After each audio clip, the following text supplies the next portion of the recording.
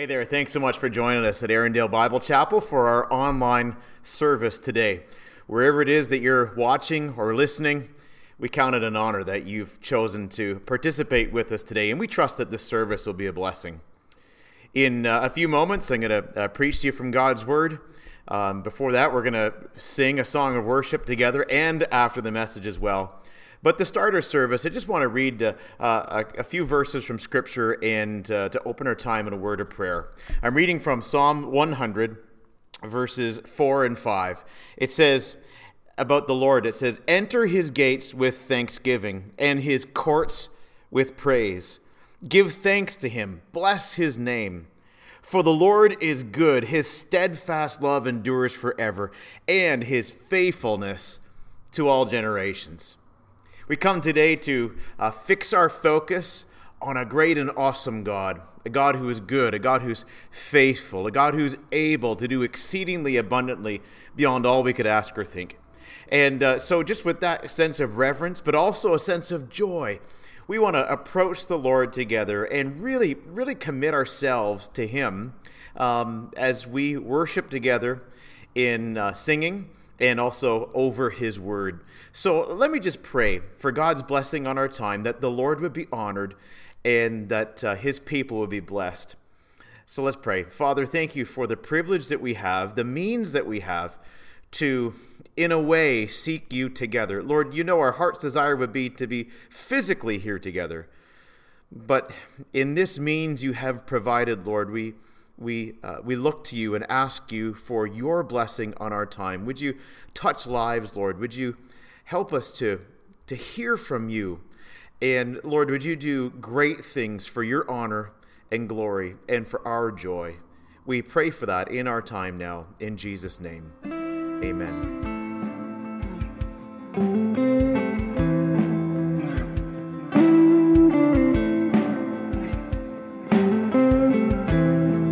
Father of kindness, you have poured out grace. You brought me out of darkness, you have filled me with peace. Giver of mercy, you're my help in time of need. Lord, I can't help but sing. Faithful you are, faithful forever you will be. Faithful you are, and all your promises are yes and amen.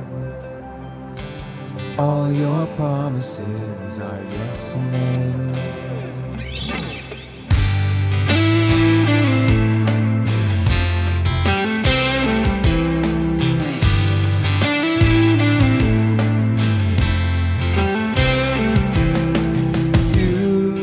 Savior, you have brought me near. You pulled me from the ashes, you have broken every curse. Blessed Redeemer, you have set this captive free.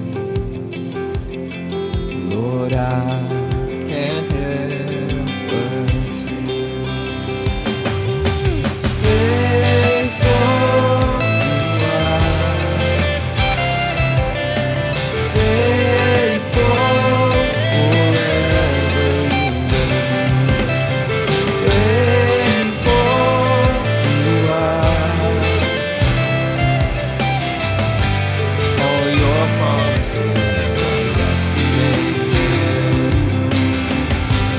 All your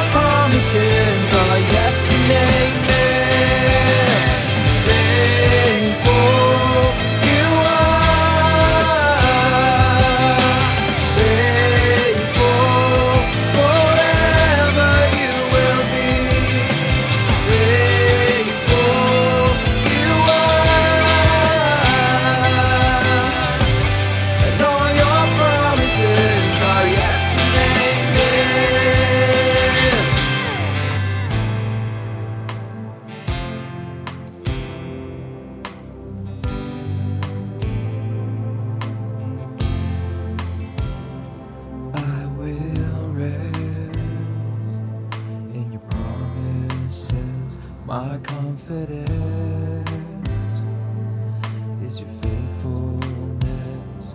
I will rest in your promises. My confidence is your faithfulness. I will rest in your promises. My confidence is your faithfulness. I will rest in your promises. My confidence is your faithfulness. Faithful you are, faithful forever you will be. Faithful you are. All your promises are yes and amen. Faithful you are. Faithful forever you will be. Faithful you are. All your promises are yes and amen. And all your promises are yes and amen. And all your promises are yes and amen.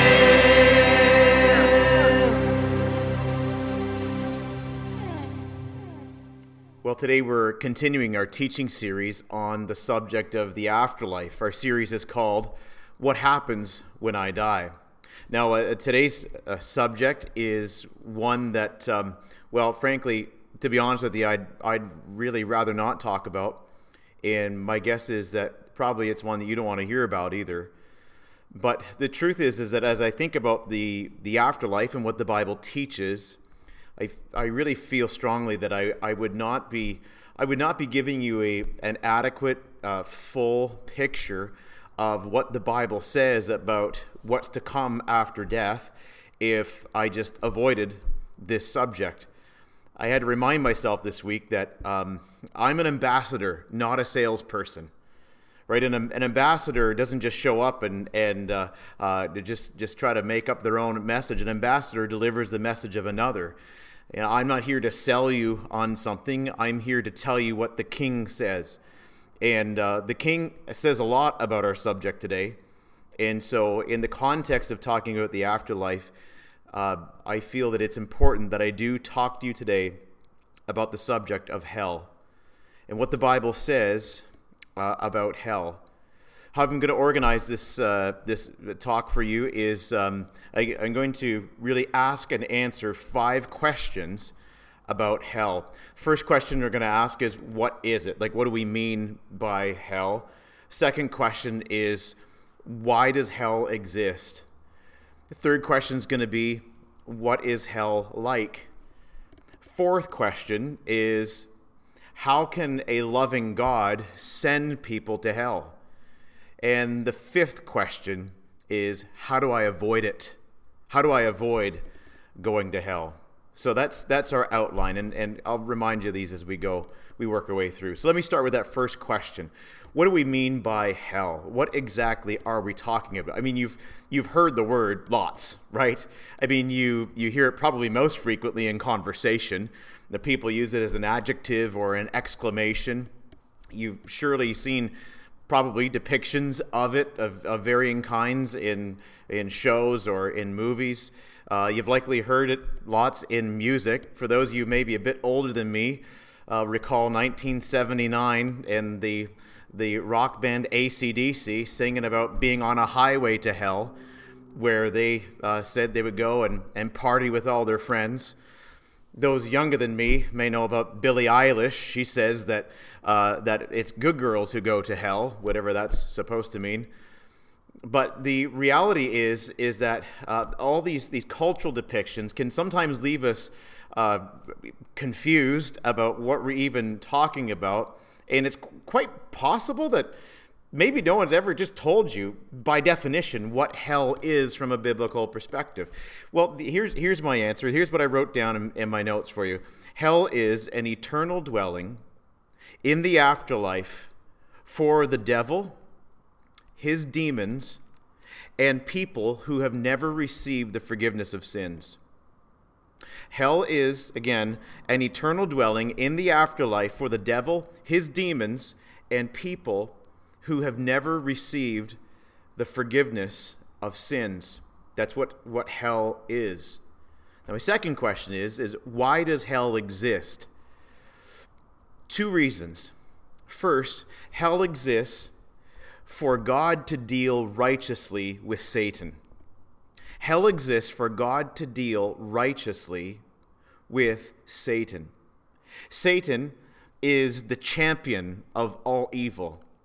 He's bent on doing anything he can in his power to oppose God, to ruin all that's good, and to ruin anybody, everybody, and anything that he can.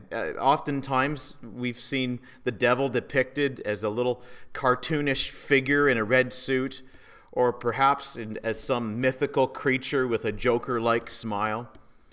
I think that these depictions are probably largely misleading.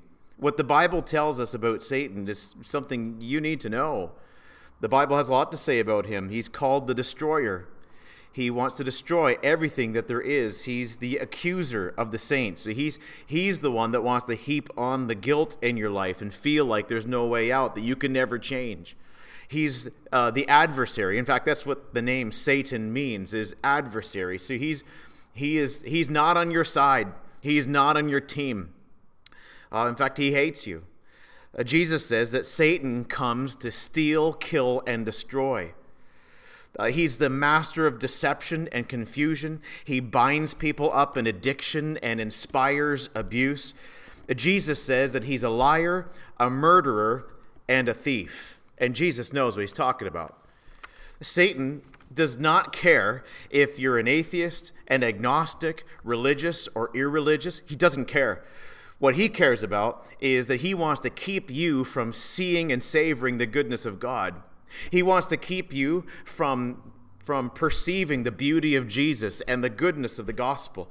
He is going down, and he wants to take you and as many as he can with him.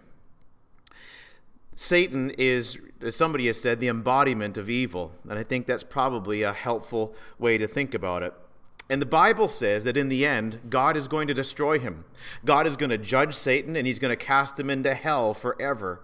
In fact, Jesus said that's what hell exists for, in part. He said the lake of fire is prepared for the devil and his angels, his demons. That's Matthew 25, verse 41. And the Apostle John looks ahead to the end and prophesied what would happen, what will happen in the end. Revelation 20 and verse 10. He says the devil who had deceived them, who had deceived people, was thrown into the lake of fire. So that's what hell is for, in part. Why does hell exist? Well, it exists for God to deal righteously with Satan. Second reason that hell exists is for God to deal righteously with unrepentant sinners. Hell exists for God to deal rightly or righteously with unrepentant sinners. Paul says in 2 Thessalonians chapter 1, verse 8 and 9, he says that when Jesus returns, he will come inflicting vengeance on those who do not know God and on those who do not obey the gospel of our Lord Jesus Christ.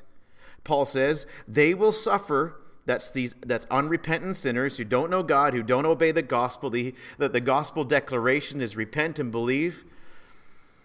Paul says they will suffer the punishment of eternal destruction away from the presence of the Lord and from the glory of his might. In other words, they're separated from God. Hell exists for God to deal righteously with unrepentant sinners. Now, this is a tough teaching. This is a hard teaching. And even some of you who agree with me are hearing this and feeling uncomfortable about it. And believe me, I understand. The reality is that this is what the Scripture says. And so are we ambassadors or are we salespeople? We're ambassadors, right? So here's the truth. We want to know about the afterlife? This is what the Bible says. Most Canadians believe that there is some kind of heaven. 63% of Canadians believe that heaven exists. But it probably doesn't surprise you that a minority of Canadians believe that there is such a thing as hell. 42% of Canadians believe that hell exists. And I don't have specific stats on this, but I would say that probably a very, very small fraction of even those who believe that there is a hell, a very small fraction of those people believe there's any chance that they could ever end up there. It's for other people. It's for the worst of the worst. Maybe you think that. Well, when you read the Bible, though, you find that we might be mistaken about some of our assumptions. I want you to notice a verse in the book of Matthew. In fact, would you just turn there? I'm going to look at a bunch of different verses here today. But Matthew chapter 7 and verses 13 and 14, Jesus tells us something that, well, it may surprise us. He says there in Matthew 7, 13 and 14, he says, enter by the narrow gate. Now, that's an invitation. We could say it's an invitation to come to him and ultimately go to heaven. He says, enter by the narrow gate. For the gate is wide and the way is easy that leads to destruction. And he says, and those who enter by it are many. So there's many who go that way. Those who enter by it, the way of destruction, are many. He says, verse 14, for the gate is narrow, and the way is hard that leads to life, and those who find it are few. Now that's tough to read, but it's Jesus talking. And he says, there is a way to heaven, but it's a narrow way. Few go that way. A lot more people than we might like to think go the other way. And there's probably lots of reasons for that. If you're going to go the Lord's way, you've got to acknowledge you need a Savior. You've got to acknowledge your sin, that you are the problem with you, that I'm the problem with me. We've got to submit ourselves to Christ and embrace him as our Lord. And the path of following Jesus many times is not an easy path. It's a good path, but it's often very hard. And there's reasons why maybe people have considered Christ and said, that's not for me. The way is wide, Jesus says, it leads to destruction. When we're thinking about hell, we're thinking about something that's very real and very serious. And when we look at why it exists for God to deal righteously with Satan, but also to deal righteously with unrepentant sinners. So when you read about the possibility of people landing in hell, let's not be too fast to say, well, that can't be talking about me. Because the Bible says that we are sinners. And the Bible shows us that God's justice, God cannot be holy if he is also not just. And he will punish sin. Either Jesus on our behalf or we ourselves. Hell exists for God to deal righteously with Satan and to deal righteously with unrepentant sinners. So we've looked at what we mean by hell. Couple of reasons why hell exists. Now, my third question is, what is hell like? And for this, I'd like for you to turn to the Gospel of Luke. Okay, the Gospel of Luke, chapter 16. Matthew, we're in Matthew, then Mark, then Luke, chapter 16. And we're going to read from verse 19. And I'm going here because I think in this passage, Jesus gives us some insight into what hell is like, through a parable that he told about a man who went to hell. This man is never named. He's just called a rich man. He didn't go to hell because he was rich. You'll see that he went to hell because he was wicked. But he gives to us in this story a glimpse of what hell looks like. Now, just for the context, again, it's Luke 16, verse 19. Jesus has been challenging some people some religious leaders who he called out for being hypocritical and self-righteous. I mean, they looked really religious. They had this appearance of being godly, but Jesus knew better. He knew that in their hearts was greed and selfishness and envy. And they appeared to be concerned about knowing God, but they were far from God and didn't obey God, didn't submit themselves to him. They quoted scripture verses, but didn't live by those scripture verses, didn't believe in their hearts the Word of God. And so they believe they're going to heaven because of their background and because of their position.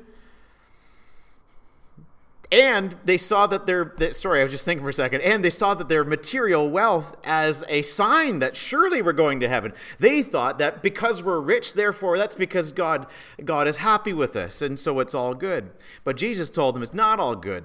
And he told them this story. Notice what it says, Matthew 16 and verse 19.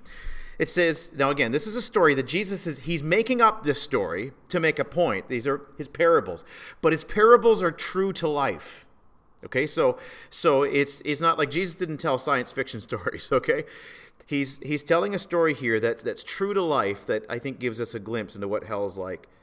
He says, there was a rich man who was clothed in purple and fine linen, who feasted sumptuously every day. So just stop right there. What's this man? He's rich. How rich is he?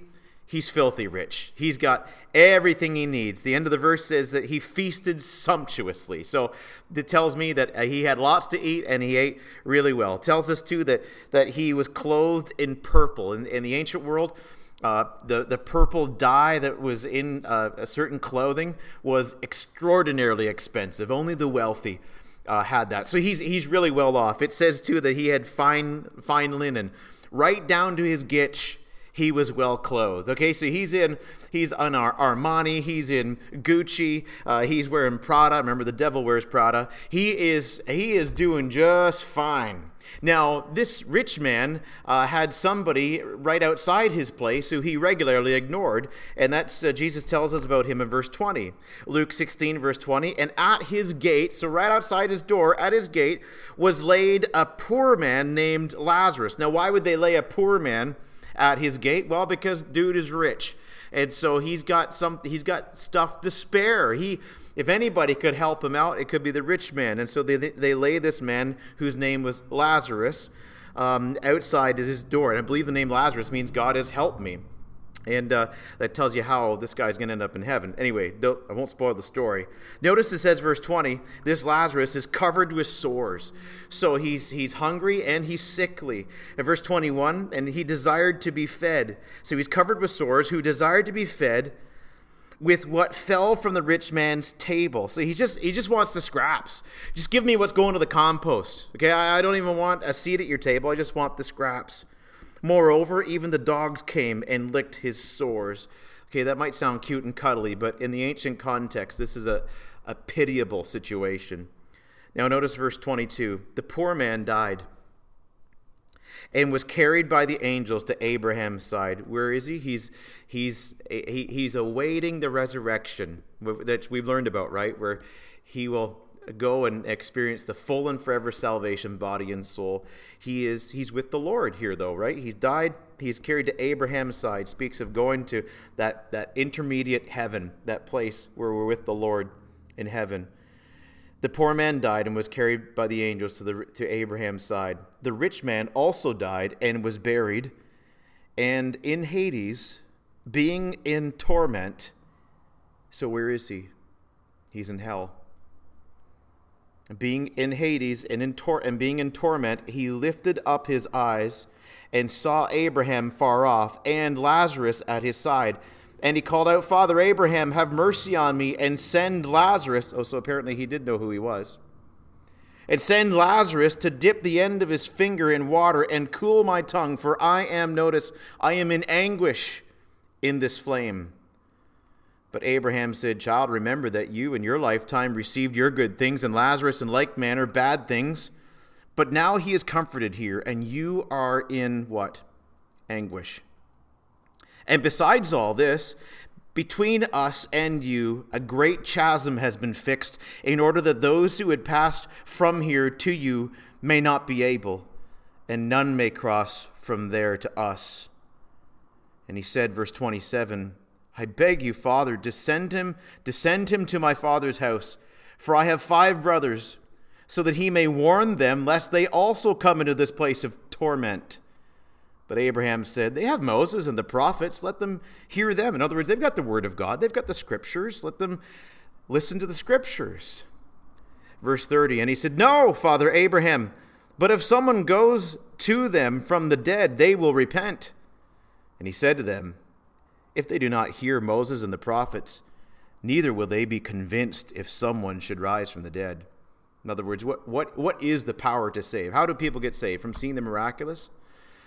No, from hearing the word of God, the gospel. Now, with regards to what hell is like, I just drawn away here three things, three realities that I see here in this parable that Jesus shows us about hell.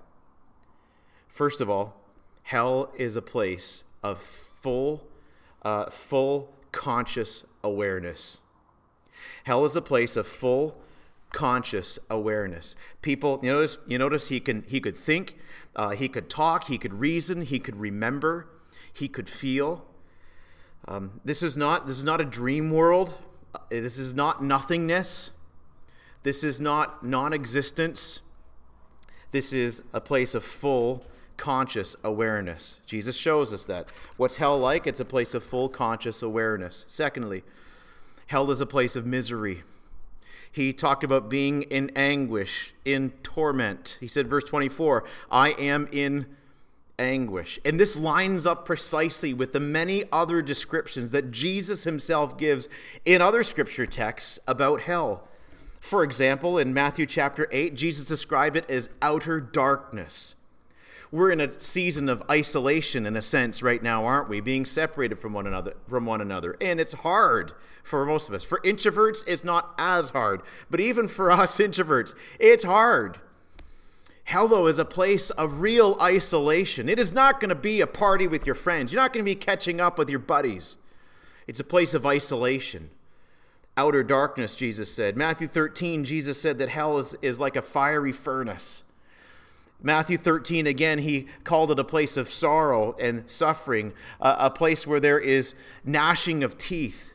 Just horrific, a sense of anger and sorrow and despondency. Jesus in Mark chapter 9 described it as a place of unquenchable fire. Matthew 25, he said it's a place of eternal punishment. What is all this? We listen to Jesus say, Lord Jesus, tell me, what is on the other side in hell? And he tells us, it's a terrible place. It's a place of misery. It's a place of, as we've seen, it's a place of real conscious awareness. It's also a place of misery. Thirdly, what is hell like? Hell is a place where no one repents. Hell is a place where no one repents. Did you notice in Jesus' story about this man who went to hell is that he never ever expresses any kind of sorriness for how he lived his life. I mean, he's sorry about his situation, isn't he?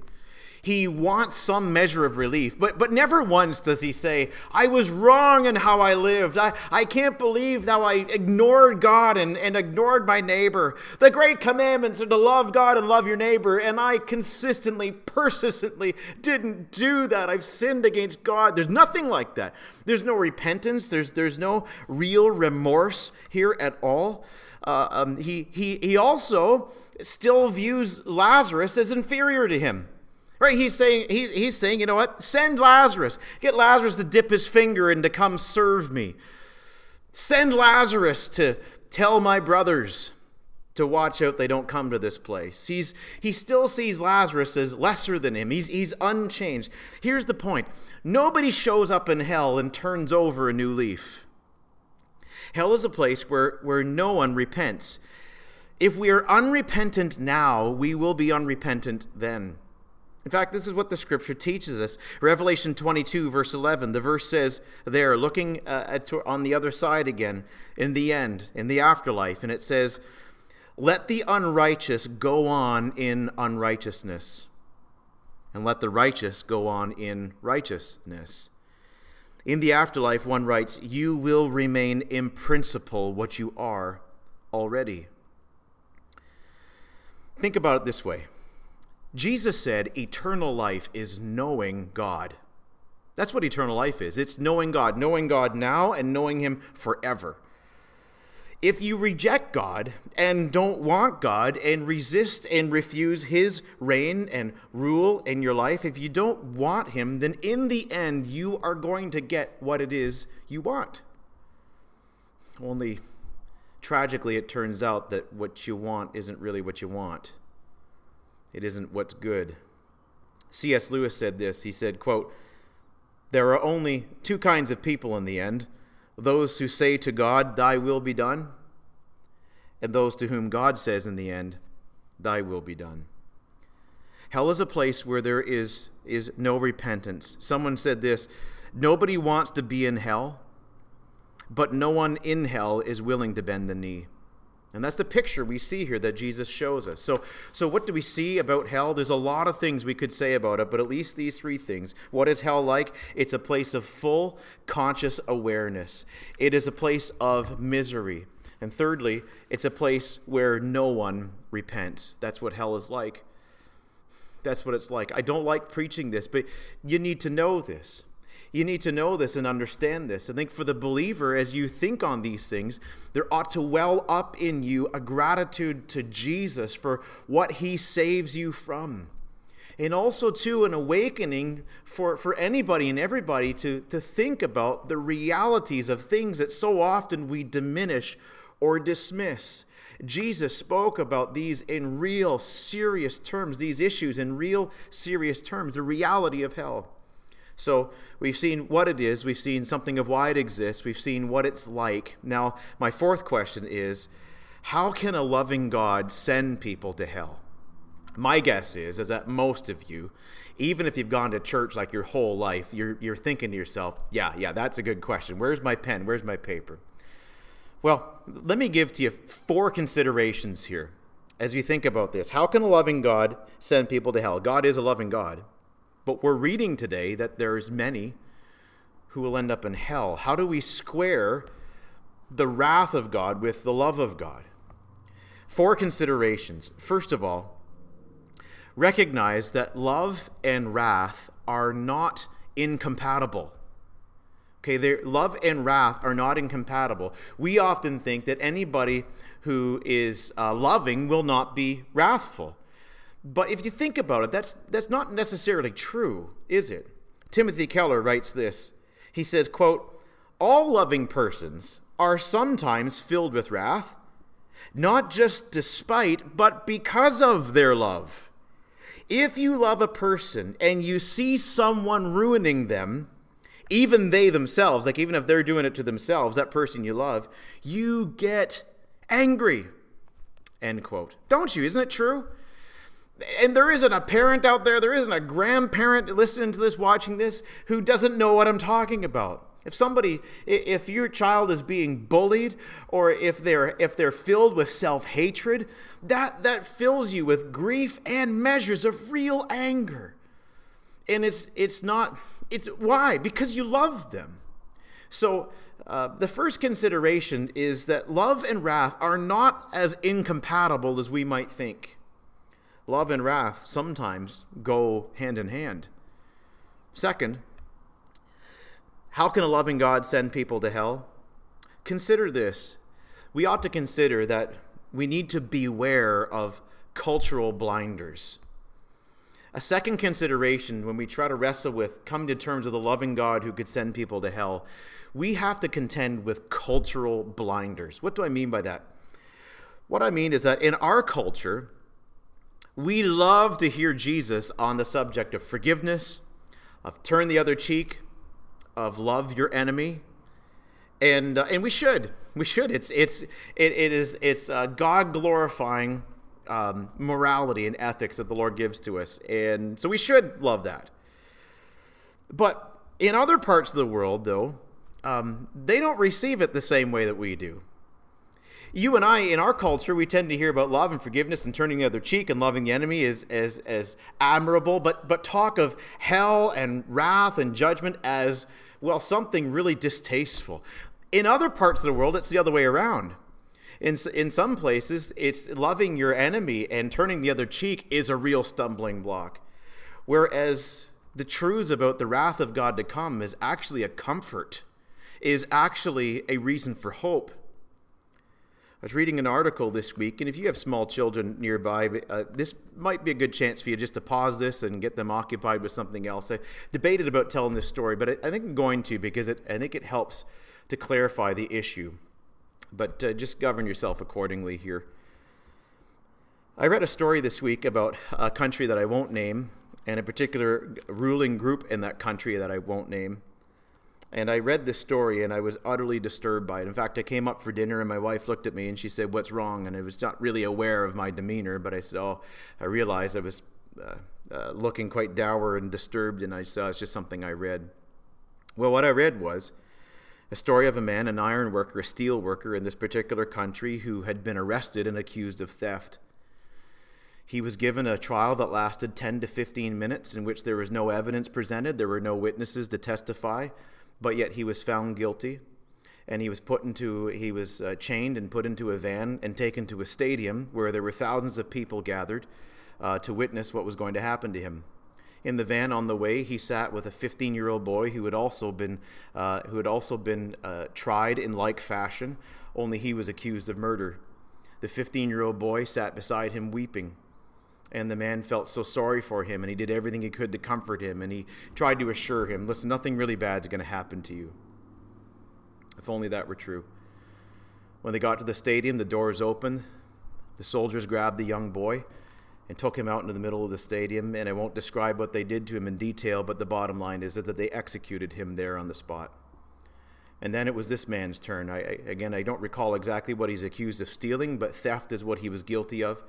They brought him out, they laid him down on the ground, they injected him with a hypodermic needle and cut off his hand and his right hand and his right foot. He woke up in the hospital hours later in, as you can imagine, agony. Now you say, Ross, why would you accost us with a story like this? It is disturbing, isn't it? But the point that I want to make to you is that in places, there are real places in the world like this right now, in which they see things very different. You and I have a hard time with justice and wrath, but in those contexts, the very fact that in the end, God will make things right is a comfort, and not out of a vindictiveness, but out of the righteous hunger that we have for justice. And so my caution to you was you wrestle with a God who is loving, but also acting on holiness would be wrathful. I just caution you about presuming our own sensitivities, our own sensibilities to be superior to others. We have cultural blind spots. Also, another consideration for us to consider is that we need to beware of inherent self-righteousness.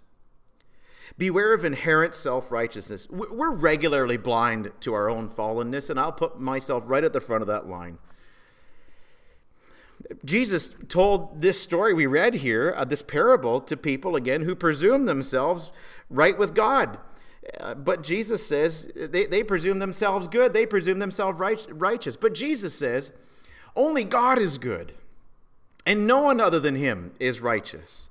We have, the Bible says, fallen short of God's glory. We think in our context that our finely tuned morality is the standard by which everyone ought to be judged and by which we ought to determine the difference between right or wrong. So we can ignore our neighbor and sleep with whoever we please and idolize comfort and justify sin and love the world and be self-centered and reason together that we're good because we're not as bad as others. And then God comes along and says that he's going to judge us for that, and we feel quite indignant. Why? Because of an inherent self-righteousness that we so often don't see. Beware of that self-righteousness that lingers within every human heart. Don't presume you're self-righteous, but recognize the Bible's call for you to receive the righteousness of Jesus, to be made right with God. So just beware of our cultural blinders and also of our inherent self-righteousness. The fourth thing for us to consider is this, and this is really important. Bible-believing Christians, listen to me. When you read Revelation and you read about what's to come and God's judgments to come, it is difficult to read because we feel the weight of that. But do you notice that when you read the Bible, you get to Revelation and you read about the judgment to come in some of the greatest and maybe even most graphic detail in all of Scripture, what you find there is not a single word of complaint about God doing anybody any wrong, do you? God is never accused of acting unjustly or unfairly in the end. In fact, quite the opposite. He is praised for his righteous judgments. Revelation 16:7, the saints cry out, "Yes, Lord God the Almighty, true and just are your judgments."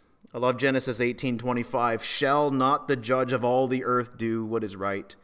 Bear in mind, loved one, as you wrestle with these difficult issues, that in the end, the Bible's testimony is that God is praised for his righteous judgments. And there is no complaint or hint of injustice in the end. What's the point of all this? Well, the point is that as you ask the question, how can a loving God send people to hell? We've seen that love,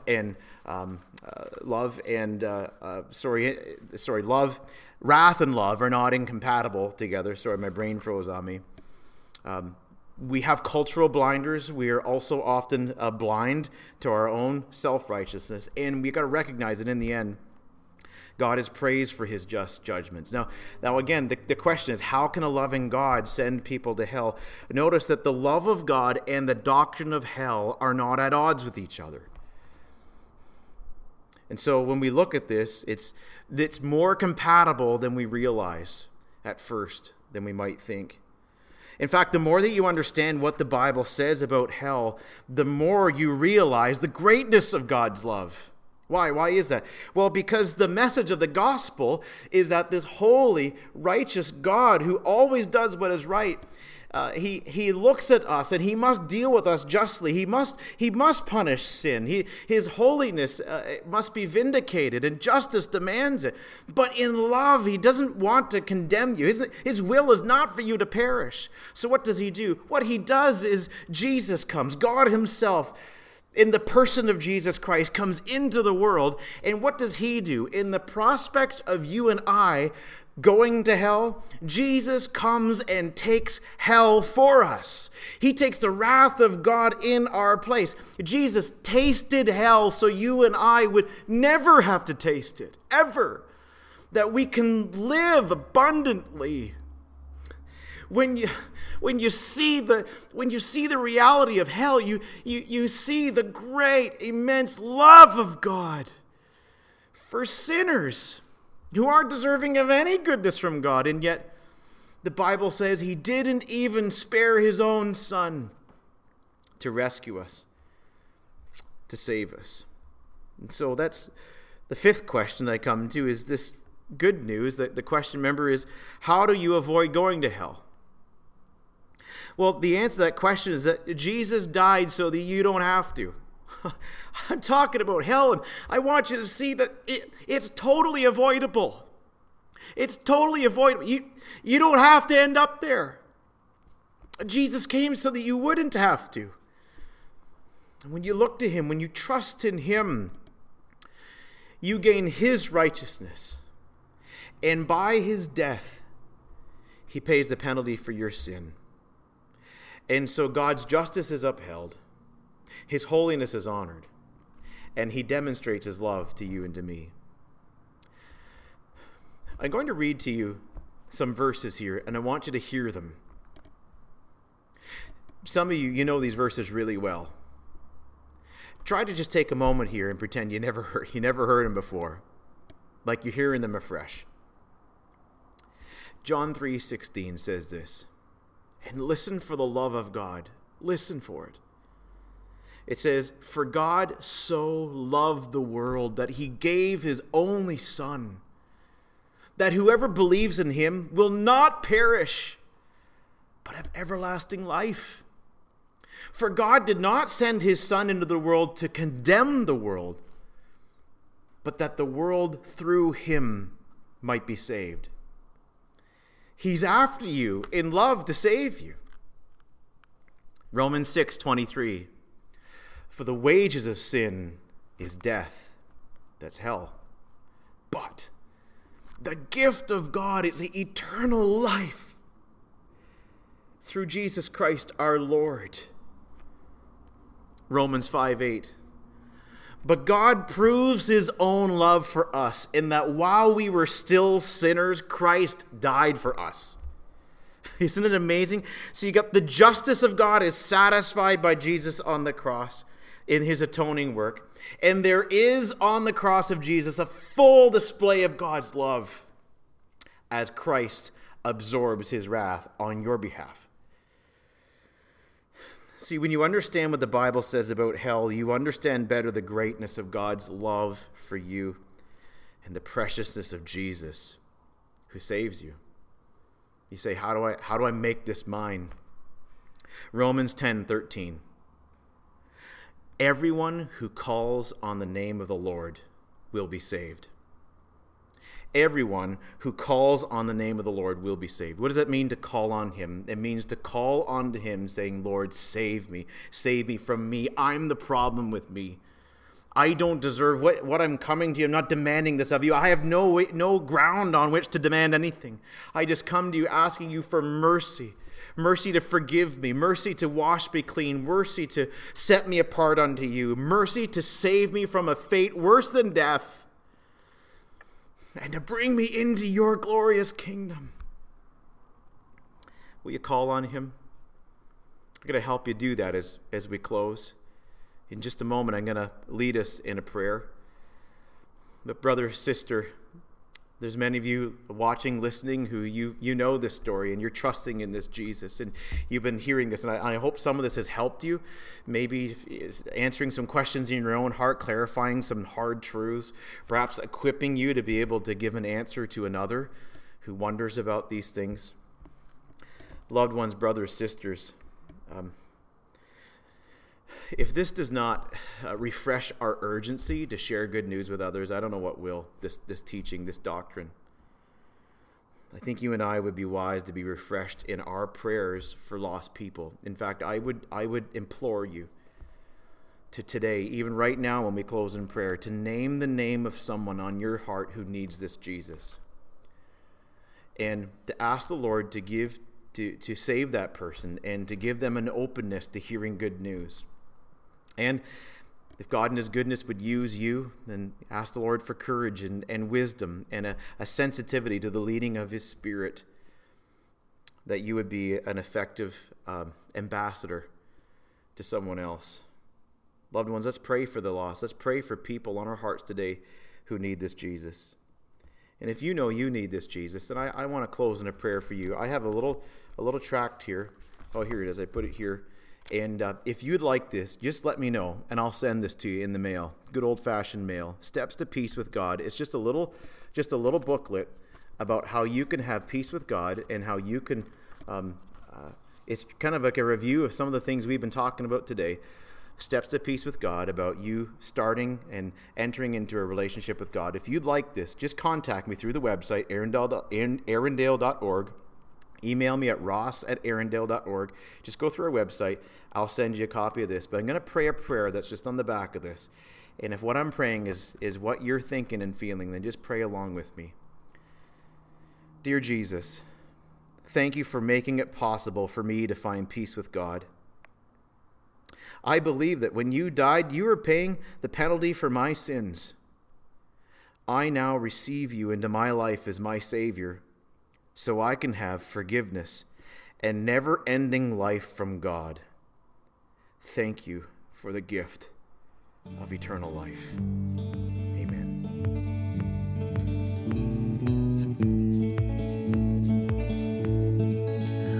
How deep the Father's love for us, how vast beyond all measure, that he should give his only Son to make a wretch his treasure. How great the pain of searing loss, the Father turns his face away, as wounds which mar the chosen one bring many sons to glory.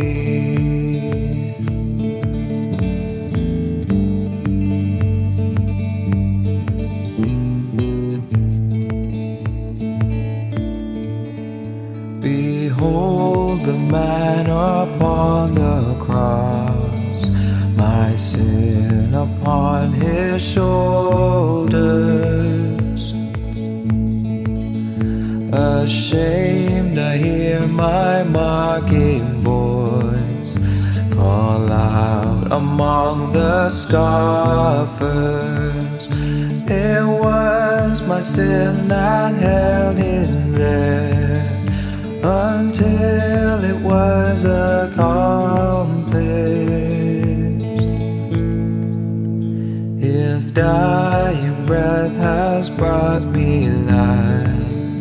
I know that it is finished.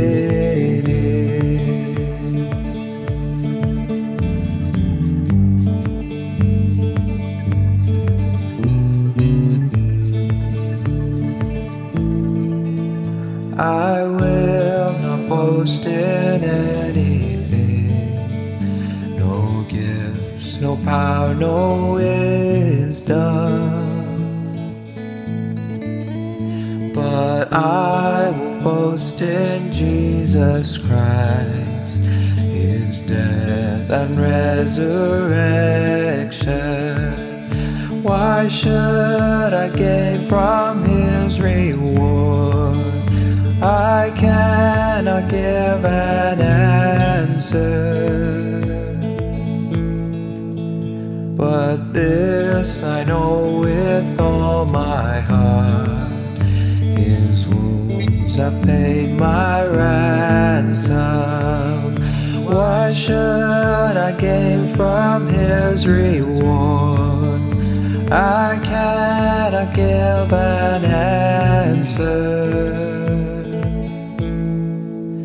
but this I know with all my heart: his wounds have paid my ransom.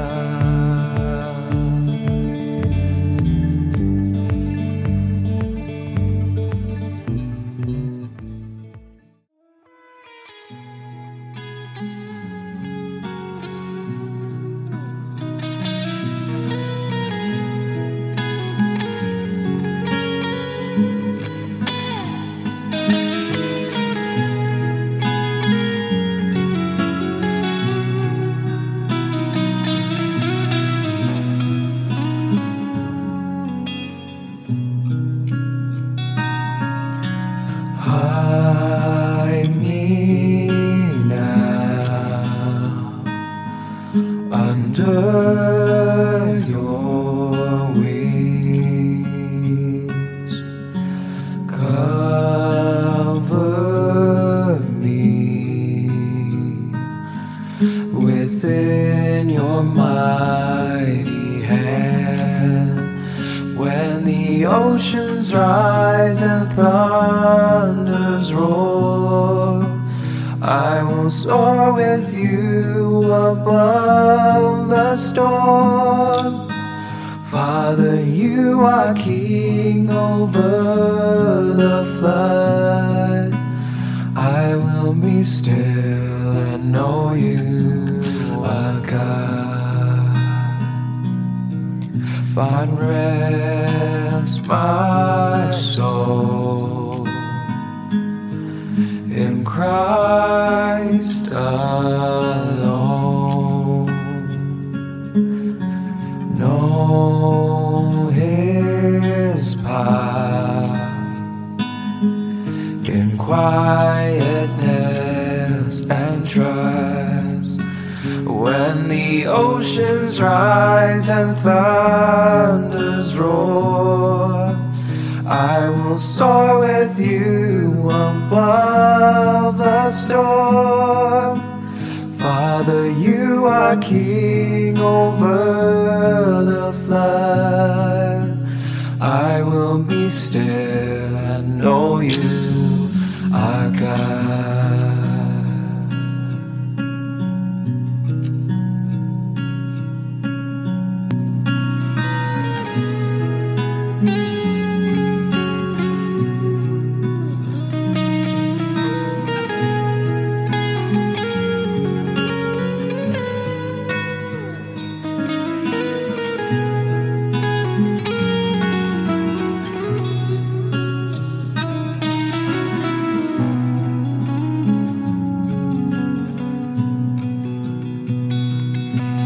find rest, my soul, in Christ alone. Know His path in quietness and trust. When the oceans rise and thunders roar, I will soar with you above the storm. Father, you are King over the flood. I will be still and know you are God. When the oceans rise and thunders roar, I will soar with you above the storm. Father, you are King over the flood. I will be still and know you are God. I will be still and know you are God. I will be still and know you are